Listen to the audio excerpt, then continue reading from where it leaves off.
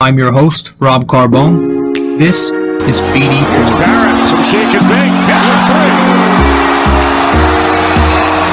Chance alive in the crowd. Hang on to the roof. Goodbye. Anthony for 3. That one goes down. Gotta put 4 fingers up when Torres comes to the plate.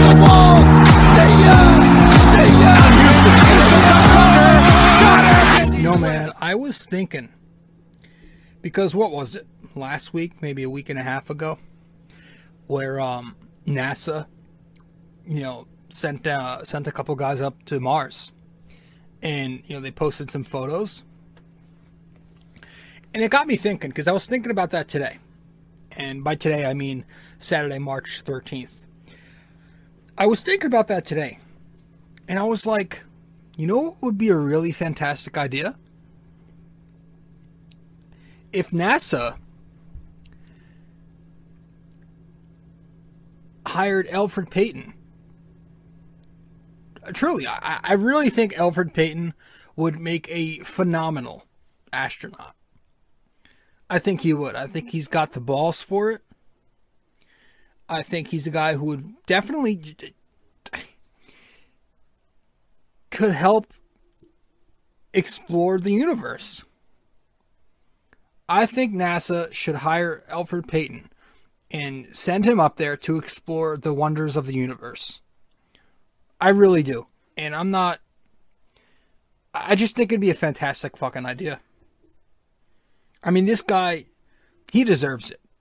After all that he's done, he deserves consideration for NASA to hire him and send him up to the moon, send him up to Mars, have him stay there for a while. From now until, let's say, midsummer. I really think that'd be a great idea.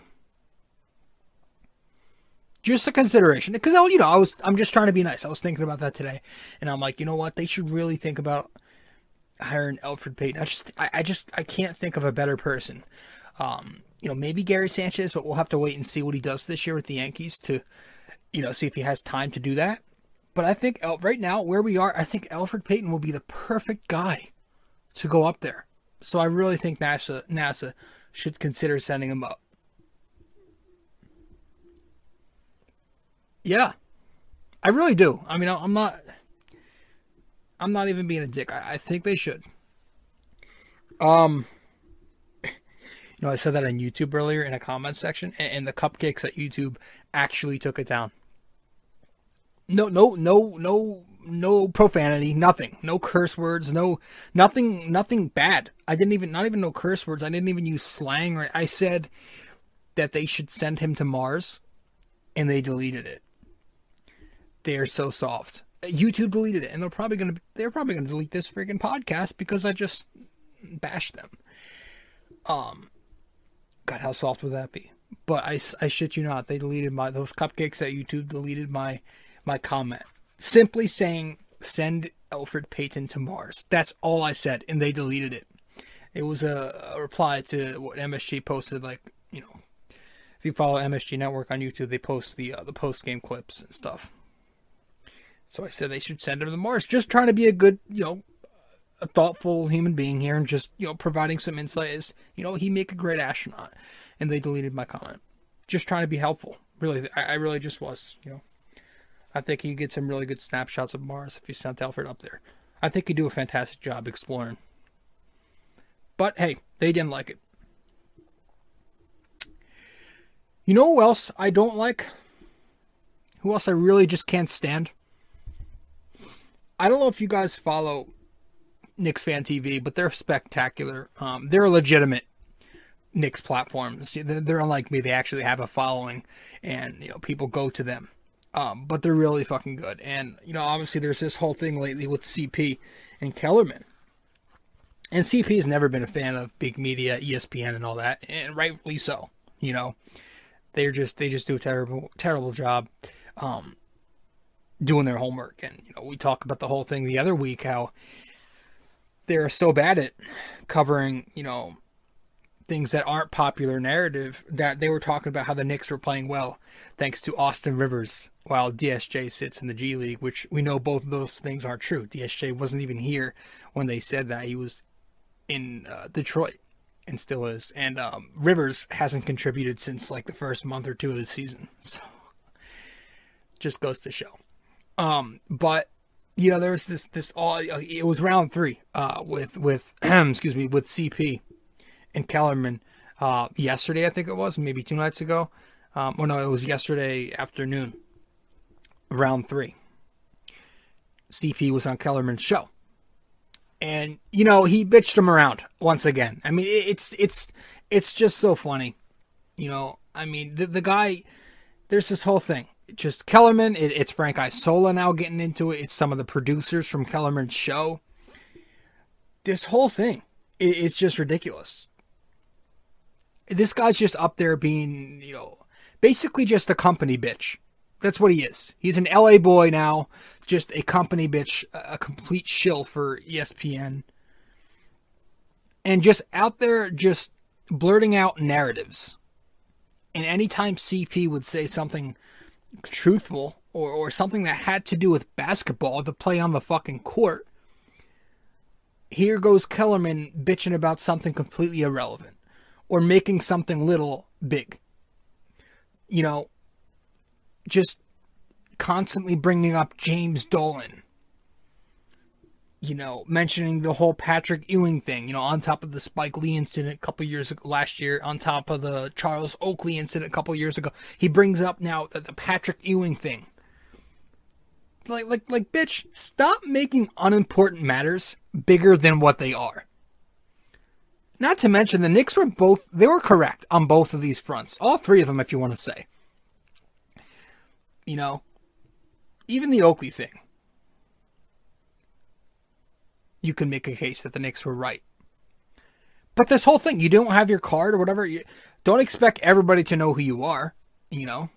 Should the Knicks security have a little better understanding of who, you know, they're working for and the history of the organization? Yeah, sure. But, like, dude, don't expect to be privileged just because who you are, and don't expect people to know. You know, you're a fan going into the game now. You're supposed to be treated like one. But that's besides the point, because every time CP would try to bring up the play on the court, the Knicks are playing well, was pretty much his point, was trying to say the Knicks deserve some more acknowledgement of how solid they're playing this season. And here goes Kellerman just bringing up irrelevant matters. James Dolan, just following that exhausted, tired excuse of James Dolan, which I'm so tired of it. Like, the Knicks can be good. You don't have to continue using this James Dolan narrative now.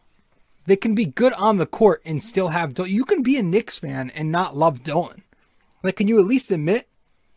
Like, it's gotten so far to where, like, people were saying the Knicks will never be decent until Dolan leaves. I was never on board with that. I'm not a Dolan guy. Who is a Dolan guy? But to say that the Knicks can't be good with him at leadership is blasphemy. You know, we haven't even heard about the guy this year. You know, he's busy doing whatever the fuck he is, focusing on his band. And the Knicks are playing good because that has nothing to do with the product on the court. Now, would we like for him to be out of here? Of course, it would probably help draw some more free agents. But the way if you watch these 3 interviews, I wouldn't even call them interviews because basically it's just CP trying to bring reason and Kellerman out here just spewing, you know, bullshit like an angry little kid on Twitter. It's just ridiculous. The shit we were hearing, the shit I heard, it's continuing to follow that narrative of Knicks for clicks and, you know, Knicks bad, Knicks fans delusional. Those stupid narratives that are just tired. And like, we're finally a decent team.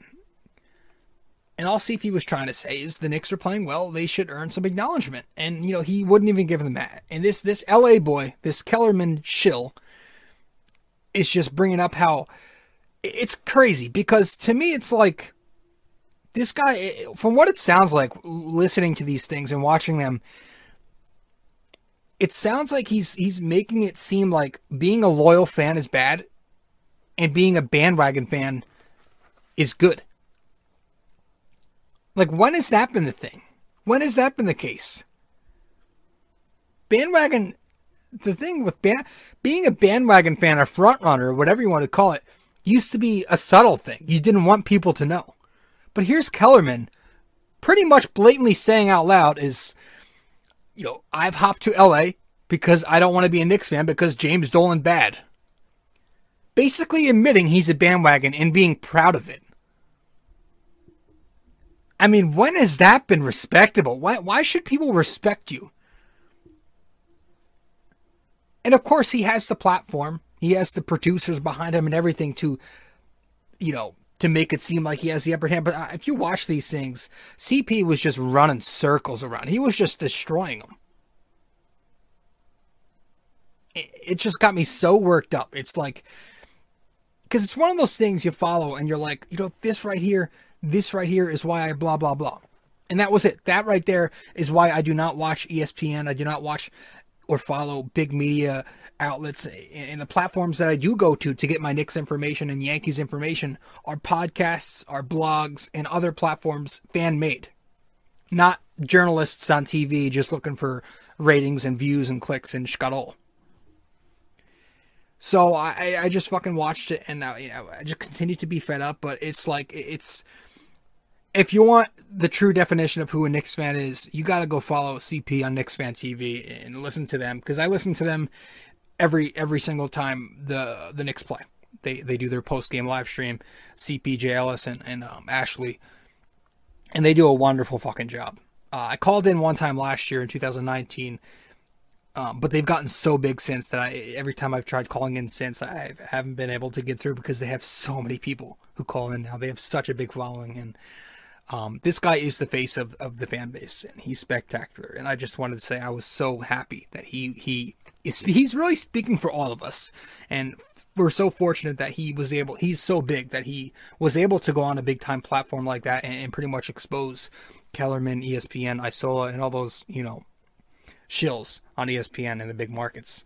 So that was awesome, but at the same time infuriating. But yeah, I was listening to a show tonight actually, and just cracking up because they were talking about that, but they were also just talking about, they were moving on and talking about the Nets, how they're up next. And Ashley brought up a great she made up an over under. I think she put 850 out of the 1,000 fans in attendance at Barclays on Monday night will be Knicks fans. And honestly, what's that, like 80-20, 85-15? That's not even far off. That's probably pretty close to the truth. And I just thought that was pretty fucking hilarious. Because she was also saying, she said the only Nets fans, and I'm paraphrasing, but the only Nets fans she knows, and I say this shit all the time, the only Nets fans she knows are those Gen Z TikTokers who, have those since 2018 labels on their Twitter accounts. It's just so fucking true, dude. You don't see Nets fans. The only Nets fans you see are those 17-year-olds who follow the KD, Kyrie, James Harden, shtick. Just because they have a super team.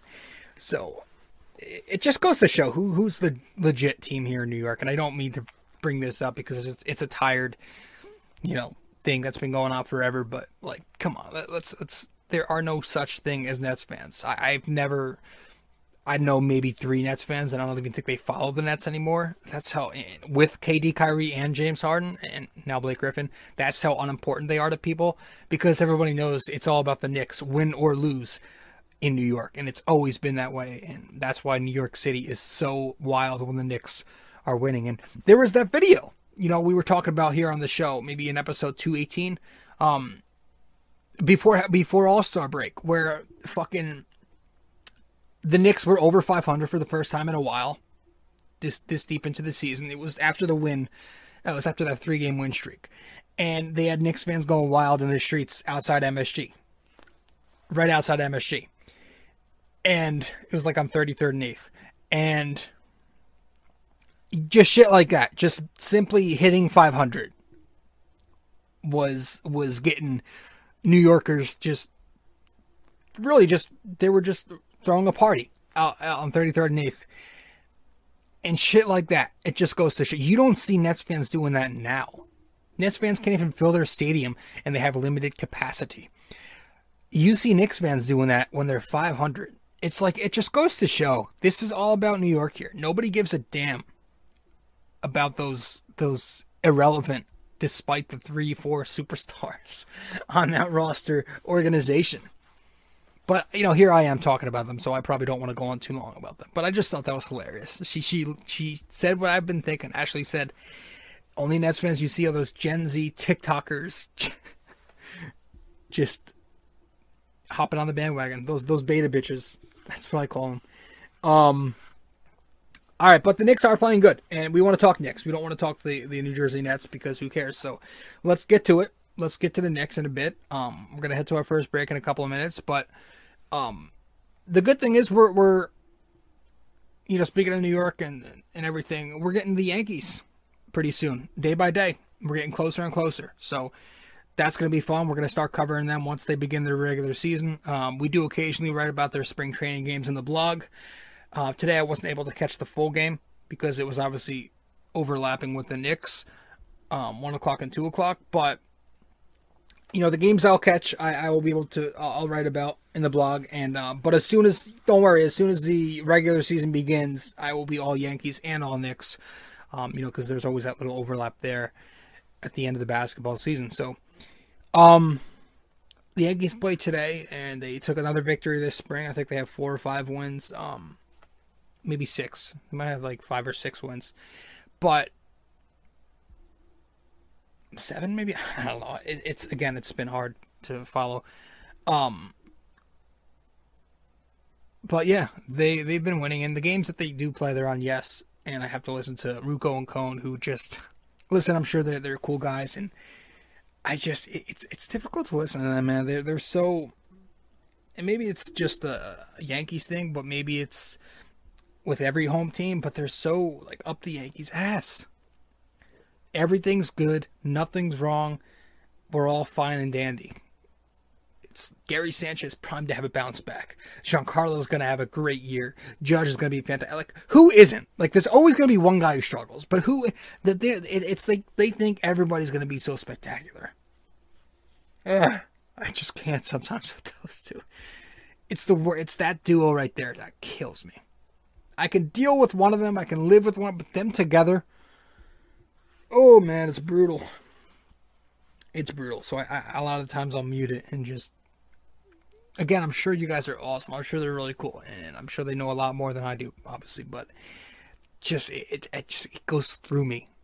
The overly optimistic takes, just the overly enthusiastic personas they bring. And they're so analytically driven sometimes it's just hard to listen to. Whatever. Anyways, let's get to break, and we'll get started. We'll get it all started up once we get back. I am your host, RJ Carbone. Welcome to episode 221 of the podcast BD4, where there's no better way to get your Yankees and Knicks analysis than by tuning into this podcast right here, right now. Guys, thank you so much for tuning in. Yes, I'm your host, RJ Carbone, and I want to say thank you for tuning into the podcast. But if this is your first time listening or watching the podcast, thank you for that. But subscribe to us. You can subscribe to this podcast on YouTube if you're listening to it on YouTube.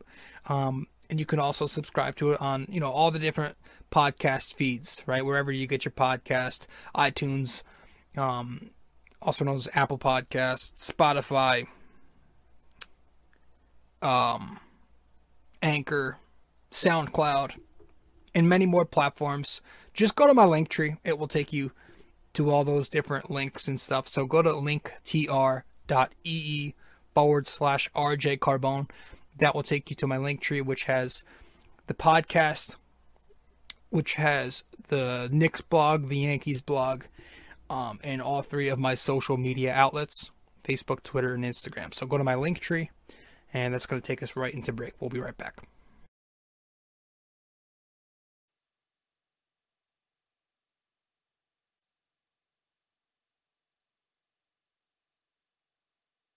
Hey fellas, so really quick before we get back into the show, I do want to remind you that if you haven't yet subscribed to this podcast, or subscribed to my blog, or followed me on social media even, you can do all that by going to my Linktree. Just go to linktr.ee/RJCarbone.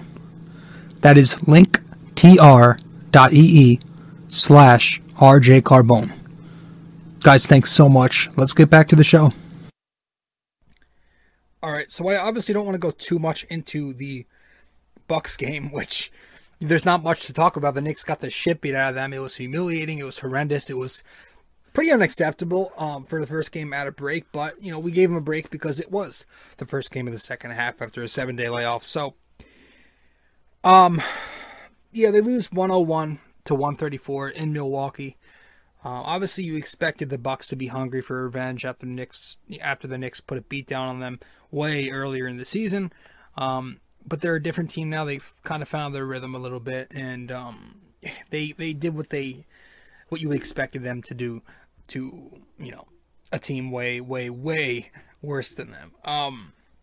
Mediocre offense for the Knicks, just 42, 35, 67 percentages across the board. Got killed in the paint, minus 11 on the defensive glass. They were down 20 points in the paint. I think Milwaukee had 52 to our 32.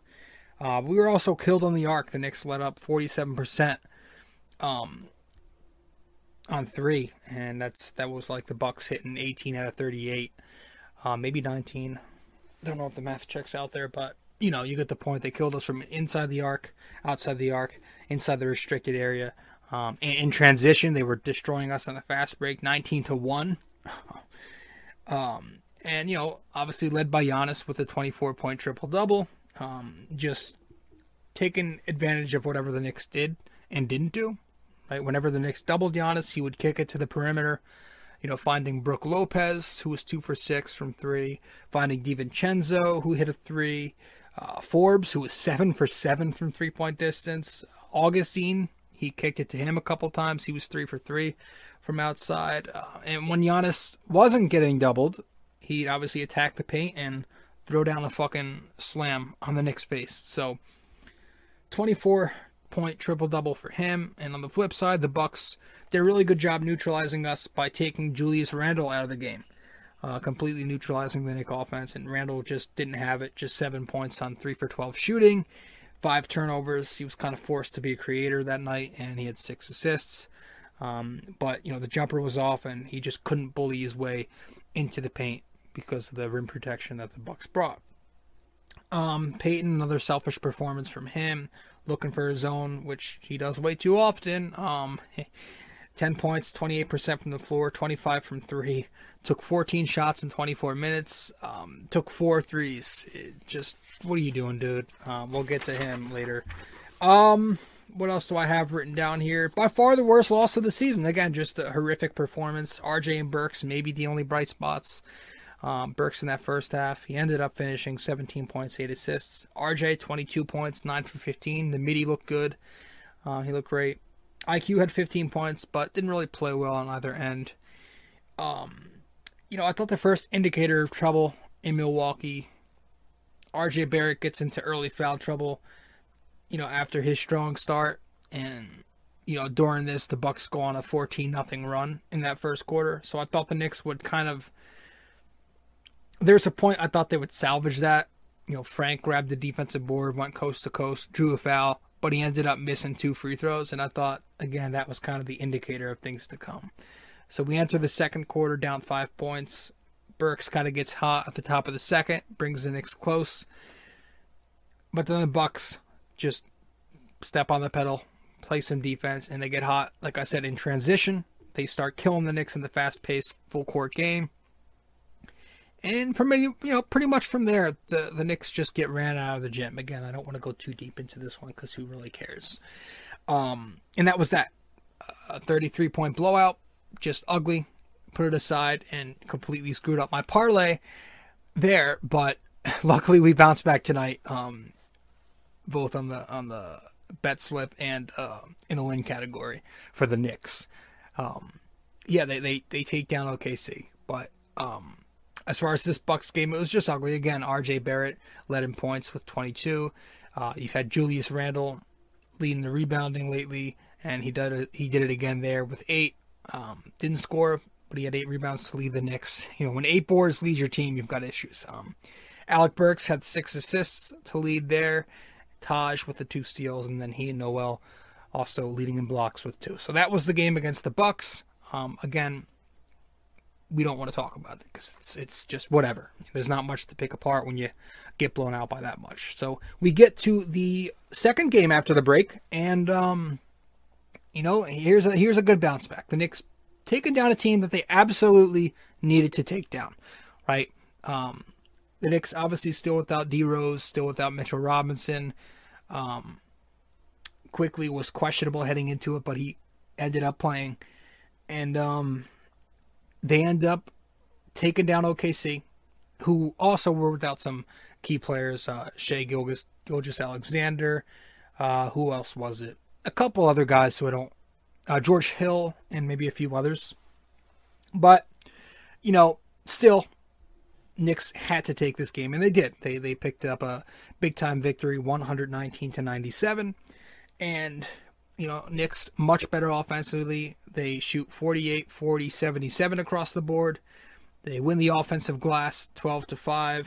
They win the assist to turnover game, 23 assists versus 11 turnovers. Very efficient there. They have 12 steals versus 3 steals. So very active defensively for them in the passing lanes, active at the rim.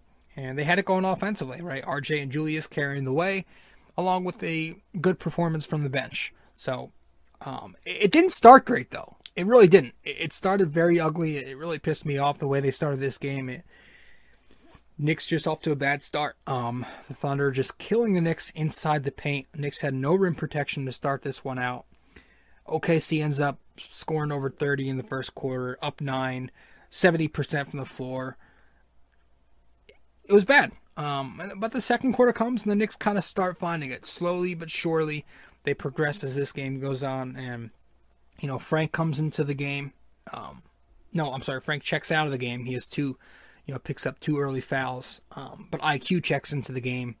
And he starts hitting threes, throwing up some floaters. And he had it going. He had the floaters back, bringing the floater back. And he took advantage of a very flawed OKC defense who...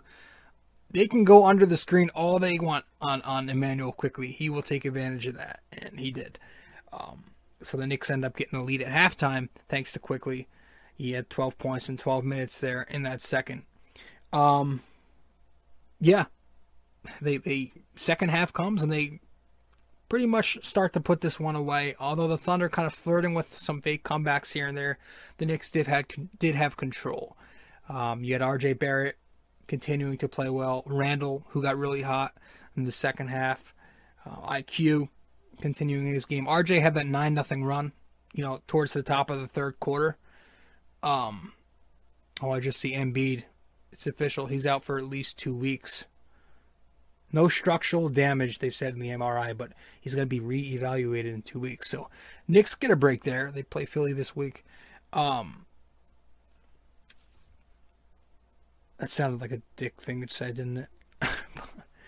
Yeah, I feel like a dick. I didn't mean it that way. But, blah, blah, blah. Where was I? RJ. Yeah, 9-0 run by himself only at the top of that third quarter. IQ gets hot with him. Julius in that fourth just getting buckets. I think he scored 13 of his 26 in the fourth quarter. Knicks eventually make it a blowout in that fourth, despite those, pesky Thunder. They had a shit lineup out there. But, it was a bunch of young kids who actually have some promise, though. I shouldn't say shit, because the kid Dort, if that's how you pronounce his name, is good. What's the kid with the long last name? Povu, we'll call him. He was in this upcoming draft that a lot of people, he was in this previous draft that a lot of people were saying is an up-and-coming quality player. So they had a bunch of their guys for them, a bunch of young kids. But the Knicks did take advantage and they pulled out the victory. RJ just Tell you, man, RJ Barrett, day by day, he keeps playing so well, and I want to get to him first. So we're going to head to our break. Quick plug, and we'll get back because I want to talk about RJ some.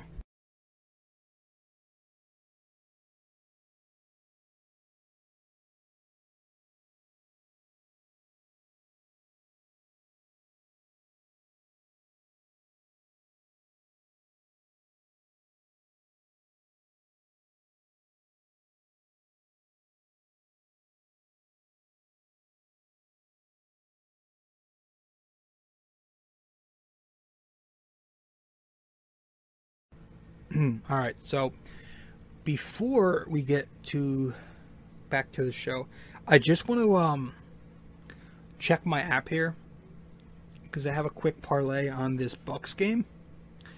I've got the Giannis 3.5 assists already. I've got the DiVincenzo 1 3-pointer. I just need to see if I can hit the Giannis 20 points and 8 rebounds. I also got the Bucks covering 5.5 and the over on 215. I need to see where we are there. It's the midway through the third quarter. Okay. Giannis has 22. We can cross that out. He's got 7 boards, so he needs 1 more there. That's going to be good. That's going to be good. The Bucks, man, I expected them to be blowing this team out. So the only thing I'm worried about is that minus 5.5 spread in the Bucks' favor here. I think they can hit the over there on 214.5. Damn. They're losing by 3 points right now. Do they even I don't even think the Wizards have Beal playing. There's no Bradley Beal. How are they losing this game?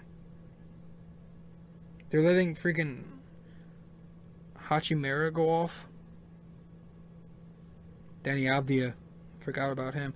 Westbrook's got 23. He's actually shooting 50%.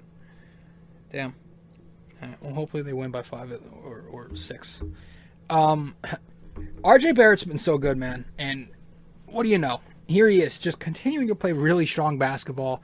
The night after scoring 22 points on 50% shooting, 60% shooting, he goes for a career high, his first 30-point outing of his career, 32. A 32-piece performance tonight from RJ Barrett.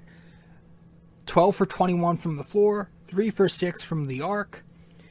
Now he's averaging 17 points, 6 boards, and 3 assists on the season. But more importantly, I'm impressed with the efficiency across the board now. It's up to respectability. He's 45% on his field goals.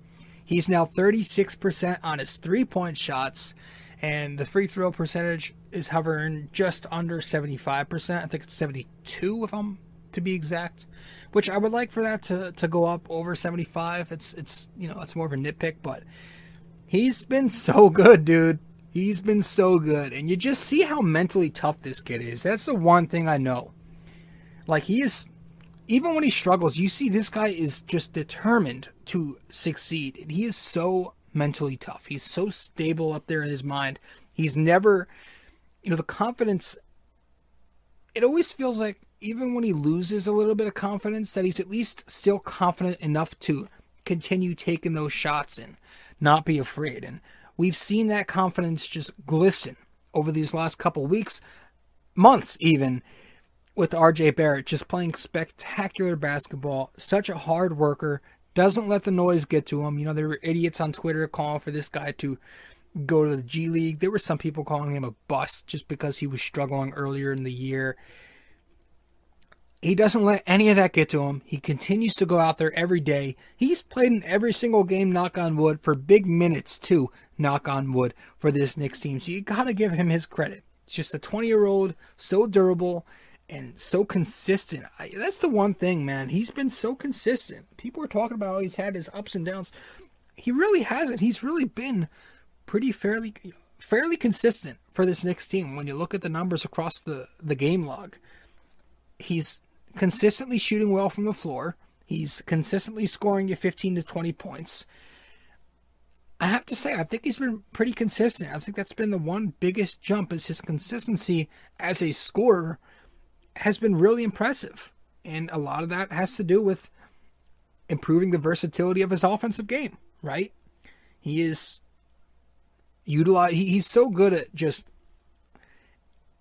taking advantage of whatever set the Knicks run. Like, he utilizes those screens so successfully. He's so patient with them, and he'll navigate around those screens that we set with our bigs, and, just does a great job of changing the pace of his game and playing fast or slow when he needs to.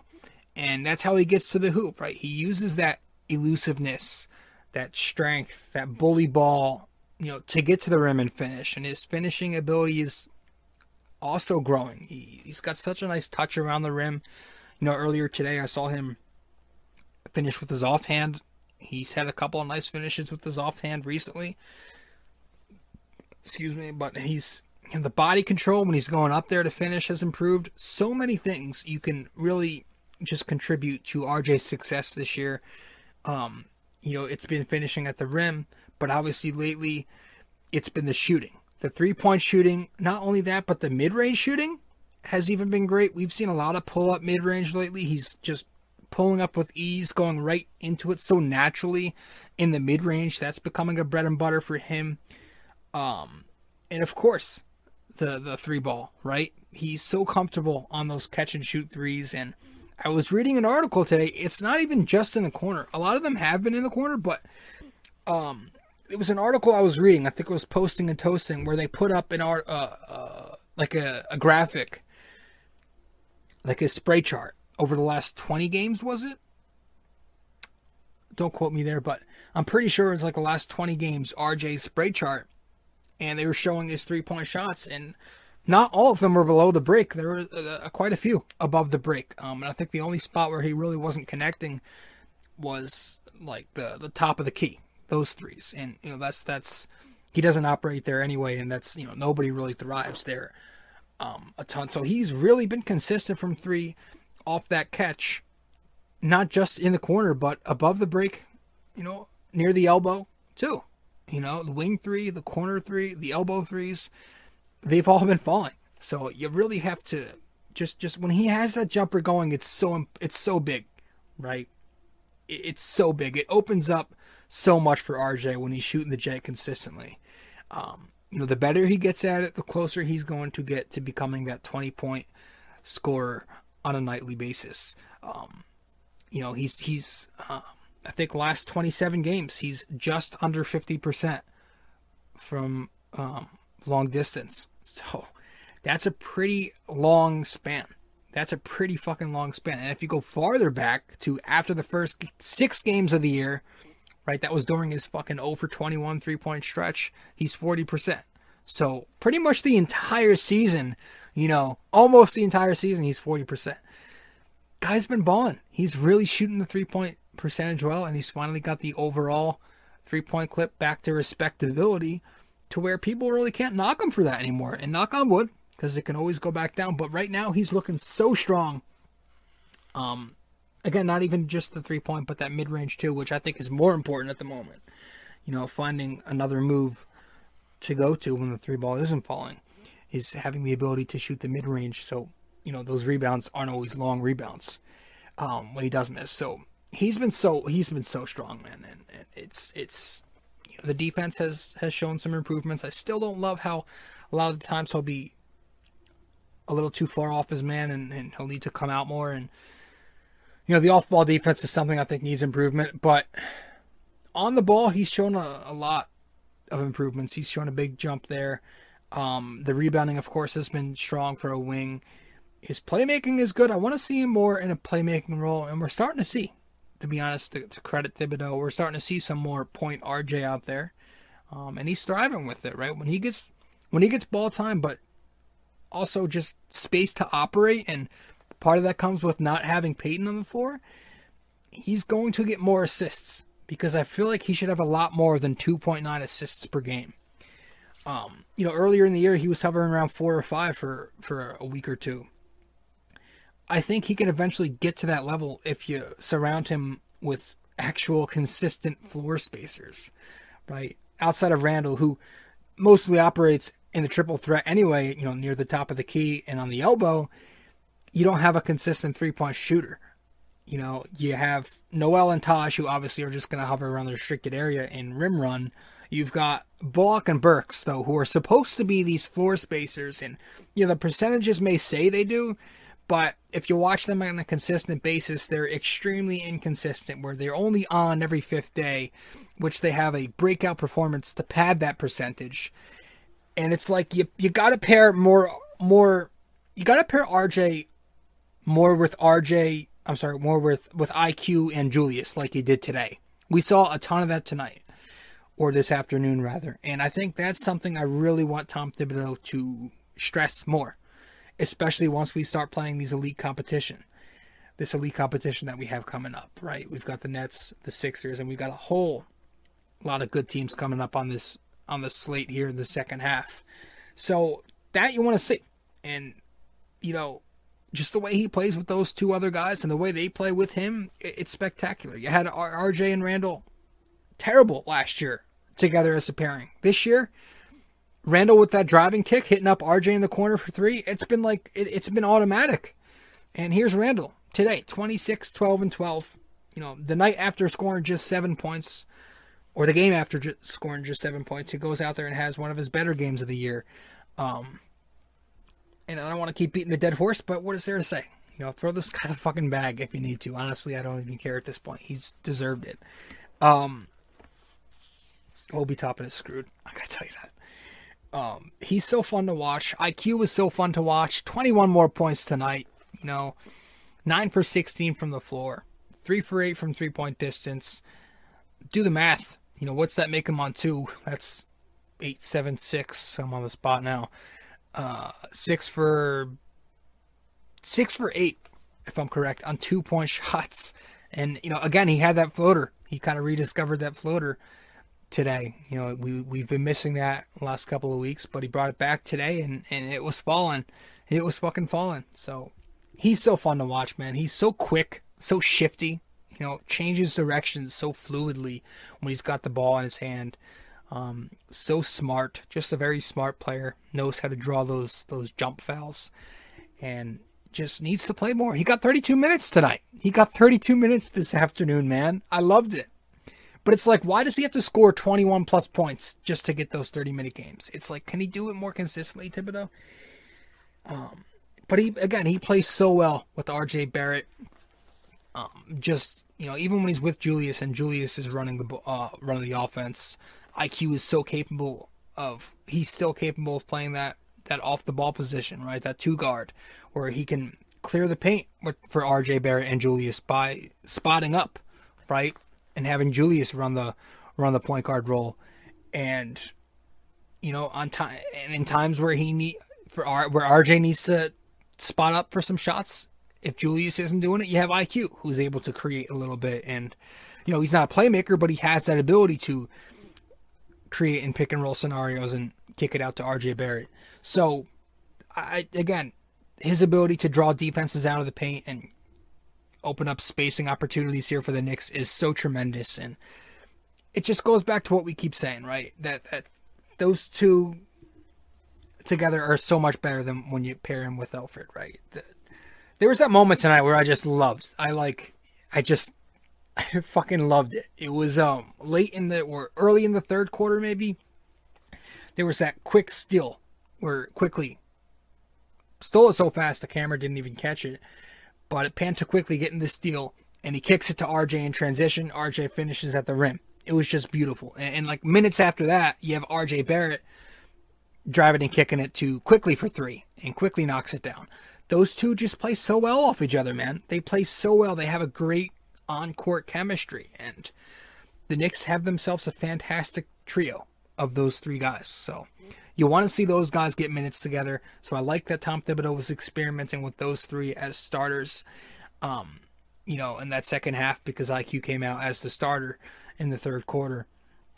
So you hope that's an indicator of things to come, but you don't know, right? You don't know.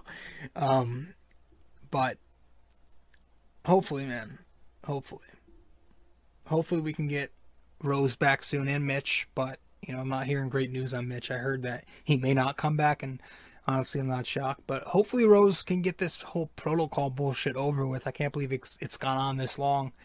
What he brings to the table, man, Rose, it's so big. We really need him back. And again, especially when we start playing better teams who aren't named the OKC Thunder, you're going to need Rose in that lineup. You know, I'm still for Rose as the starting point guard. I still think you do that. You give him 25 minutes and you split those minutes with Quickly, and you tell Payton to go be an astronaut. You know, you could, because Rose is older. He's still injury prone, so you got to limit him. So I think 25 minutes is perfect. You let IQ finish the games because, Rose sometimes has the tendency to wear down as the game goes along, and you do it that way. And again, just getting him back into this lineup would be huge. Hopefully we have him for Monday because we're going to need him for Monday. That fast-paced play that we talk about, he needs that. He brings that. The Knicks offense is not, that's the one thing that hasn't really been improved from this year to last year, or last year to this year, is that offense. It's still pretty slow, and a big part of that is having Elfrid Payton start for you 30 minutes a night. And when Rose is out there with IQ, RJ, Randall, you get such a faster offense, man. It's so much, the tempo just picks up, and you see it. They desperately lack that fast break type of offense without him on the floor. You ain't getting it with EP. IQ's going to do his thing in the half court. But Rose having that full court athlete, the most athletic guard on this unit, it's so important. He's just an aggressive slasher, and that, being that guy another guy who's so great on that driving kick, it just opens up so much spacing on the perimeter for the Knicks. And he's a good finisher. He's a consistent mid-range shooter. The three ball's been there as a Knick. I don't expect that to continue to be as sharp as it's been, but he's always been a good mid-range shooter, and he just brings so much more weapons as an offensive player than Elfrid Payton. So I'm hoping he gets back from this bullshit protocol thing soon enough, because the Knicks they only had 6 fast break points tonight. It's the scary thing is that's not even shocking. So we need him back out there. And to win this game, just again, the Knicks winning 4 out of the 5 games when Elfrid Payton sits, that's not shocking. They're 3-0 when Elfrid Payton sits and Derrick Rose takes his spot. And also in all 5 of these games, I went back and checked. In all 5 of these games, they're over 40% from 3-point distance without Elfrid Payton on the floor. And that's not just to say Elfrid Payton's jump shot is whack, but again, it's Elfrid Payton being on the floor, shrinking the floor. That also harms the Knicks' percentages in multiple ways there. So, by the way, did you guys see the fucking New York Post? This was before the first half of the season, before the second half of the season. Midway through a report card. They had Elfrid Payton a B+. They had him at a B+. A B+, dude? And I shit you not, I was reading the description for the explanation as to why they gave Elfrid Payton a B+. They called the guy, you can go and look it up. I have it screenshotted too, so in case they end up deleting that article and firing whoever the fuck wrote that, published that, which I wouldn't be surprised if they did, because Jesus, that was bad. I have it screenshotted where they called this guy a forever underrated steadying force who wiggles his way into the paint with craft. And you can look it up on my Twitter. I have the screenshot in my photos. I will repost it again if you want me to. They called him a forever underrated steadying force. A force! I swear to God, whoever wrote that piece was trying to troll all of Manhattan.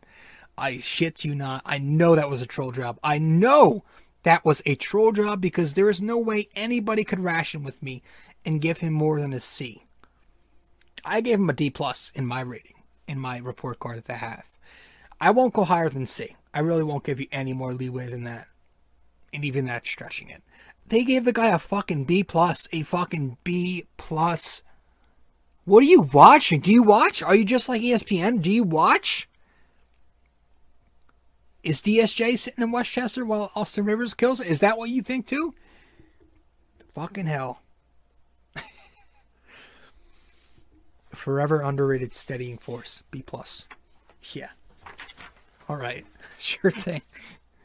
But, yeah, man, they just need to start D-Rose. You know, like I said, 25 minutes even. Just have the other 25 go to IQ, get Peyton out of this rotation, and, you know, have IQ close the games while Rose starts them. That's fine with me. You know. Other than that, I've got no complaints. Just the rotations, right? It's, you know, eventually we're going to have to make some adjustments here. It's not just Elfrid Payton. It's Reggie Bullock. Just more times than not, just being unproductive. Is it unproductive or is it non-productive? I think it's not being productive, we'll just say. And Alec Burks, very inconsistent too. He's better than Bullock, but he's still pretty up and down. Just, you know, I would like those, you know, we're going to have to shake up this starting lineup. You know, whether that mean IQ plays along RJ and Randall,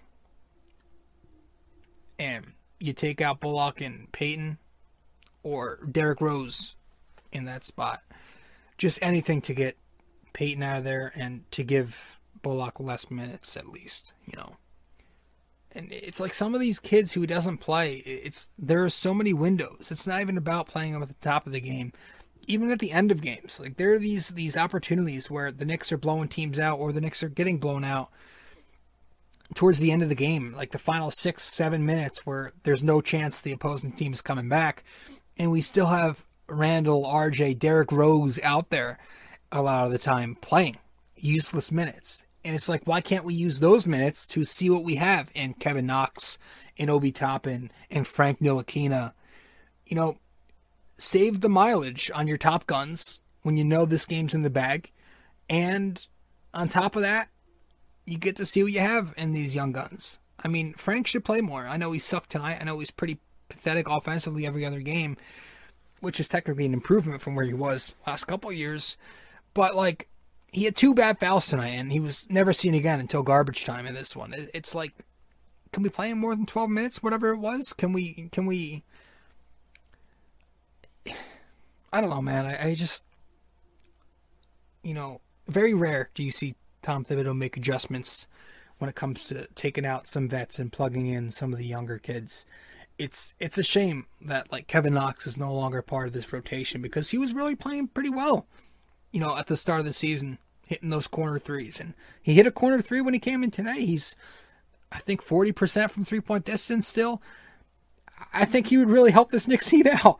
This is a team who really needs some three-point shooting. We mentioned that. You know, RJ and Knox was a great pairing. You know, those two and Mitch were really good together. IQ was really helpful for Knox. He was really, his 1-2 game with Kev was really strong earlier in the year. I think he should get another shot. Obi Toppin continues to not play, but when he plays, he's really hard to watch.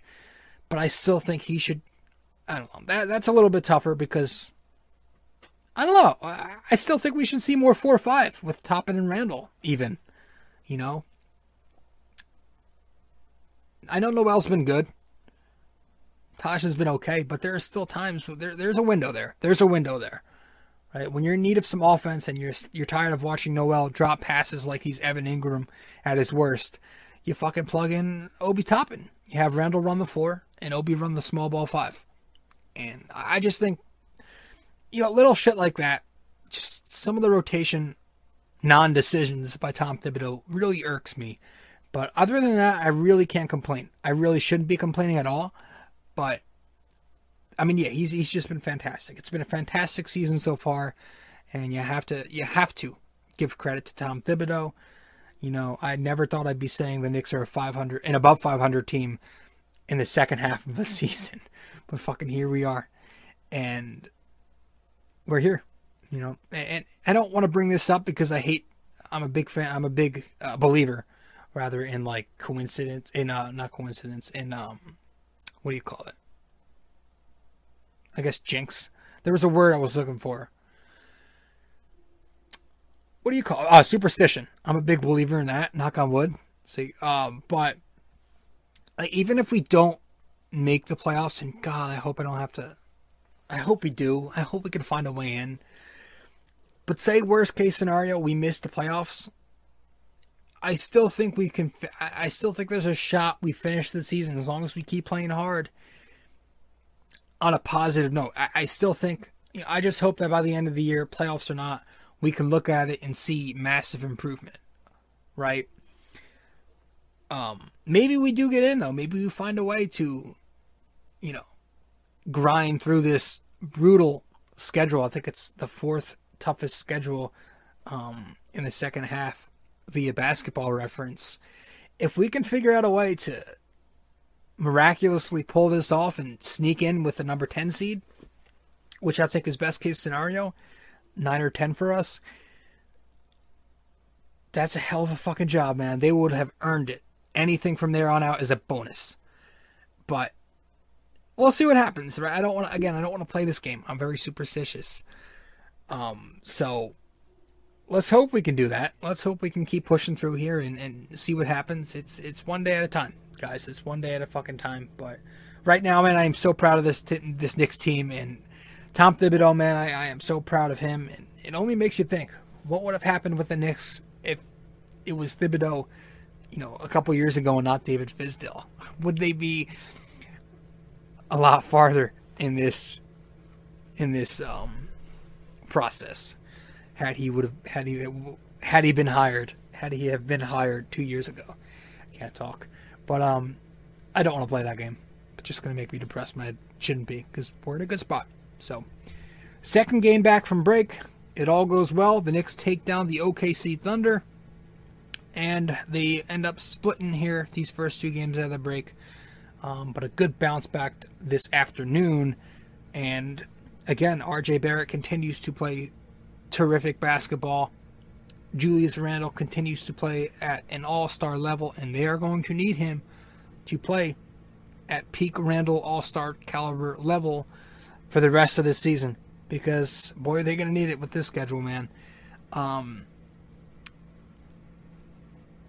IQ continues to play good basketball, man. The guy is so fun to watch. And again, hopefully when we get D-Rose back and when Tom Thibodeau sees the competition that we have on this schedule, he does a smart thing and tells Elfrid Payton to fill out an application for NASA. And we'll see what happens from there, guys. So let's head to break. And when we get back from our final break, we'll do the NYY NYK question of the day, and we'll wrap it up from there. All right. Be right back.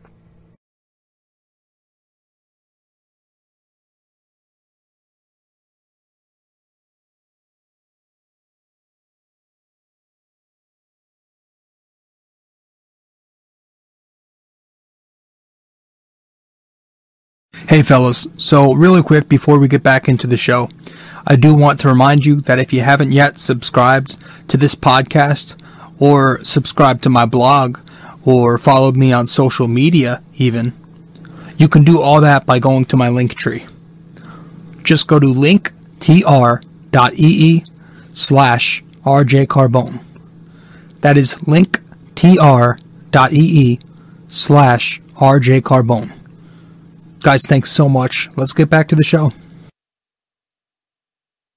All right, so last time out, our NYY NYK question of the day for episode 220, Yankees question. How many teams did Billy Martin go on to play for after his New York Yankees stint? Okay, so he started his career with the Yankees, and he played for them for, I want to say, 6 years. But the rest of his career, how many teams did he play for? After leaving the Yankees, was it 57 maybe? Maybe a bit earlier. How many teams did he go on to play for? All right. So that was our question for episode 220. The answer to that question, it was 6 teams. He played for 6 teams after leaving the Yankees. That's a lot of teams, because I think he didn't even play more than 6 years. Yeah, he bounced around after that. But Billy Martin played for 6 teams outside of his Yankees career. I think, if I'm correct, it was 3 National League teams and 3 American League. Don't quote me on that. But that was the answer to 226. Excuse me. But our NYY MYK question of the day for this episode 221 is, So we obviously saw Julius Randle record his second triple-double of the season. But who was the last Knick to record at least 2 triple-doubles in the season? And when was that? So it's a two-part question. Who was the last Knick to record at least 2 triple-doubles in a season, and when? If you want a hint, I'll give you a hint. Breen said it earlier on the telecast today. As soon as Randle hit the triple-double mark in the second half, Breen mentioned who it was and when it was. All right, so one last time, our NYK question of the day for episode 221, brought to you by Anchor. Best way to make a podcast, download the Anchor app or go to anchor.fm to get started. The last Knick to record a triple-double and when? All right. I'm sorry. The last Knick to record at least 2 triple-doubles in a season and when? All right. So outside of Randle, obviously, who did so today. So that was that's our NYK question of the day for 221. Guys, thank you so much. That's all we've got for this episode. This is RJ Carbone. And you are listening to BD4 episode 221 of the podcast. If you want to download the podcast, be sure to do that. If you want to subscribe to the podcast, do that right now on YouTube or on the plenty other podcast platforms where you can listen to us. In order to subscribe to the pod, subscribe to my blog, and follow me on social media even, just go to my link tree. It'll take you to all those links. So go to my link tree. That is linktr.ee/RJ Carbone. linktr.ee/RJ Carbone. Guys, thank you so much. And I will see you. I think we have a back-to-back coming up. So I will see you on Tuesday night or Wednesday morning. That'll be when I release the episode. So I'll see you in 222 on Wednesday morning if all continues to go as planned. So we've got the Nets on Monday and then the Sixers on Tuesday. So if you just listen to the podcast, I will see you on Wednesday morning. But if you follow along with the blog, I will see you tomorrow morning. Or as you're listening to this, it's probably tomorrow morning. So as you are listening to this, it should be Sunday, March 14th. So you've probably read the blog if you're a follower of the blog.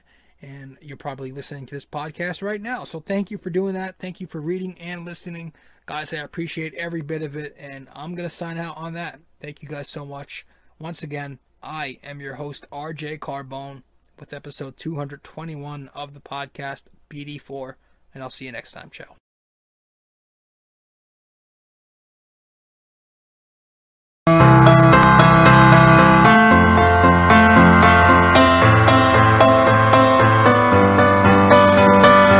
This podcast is sponsored by Anchor.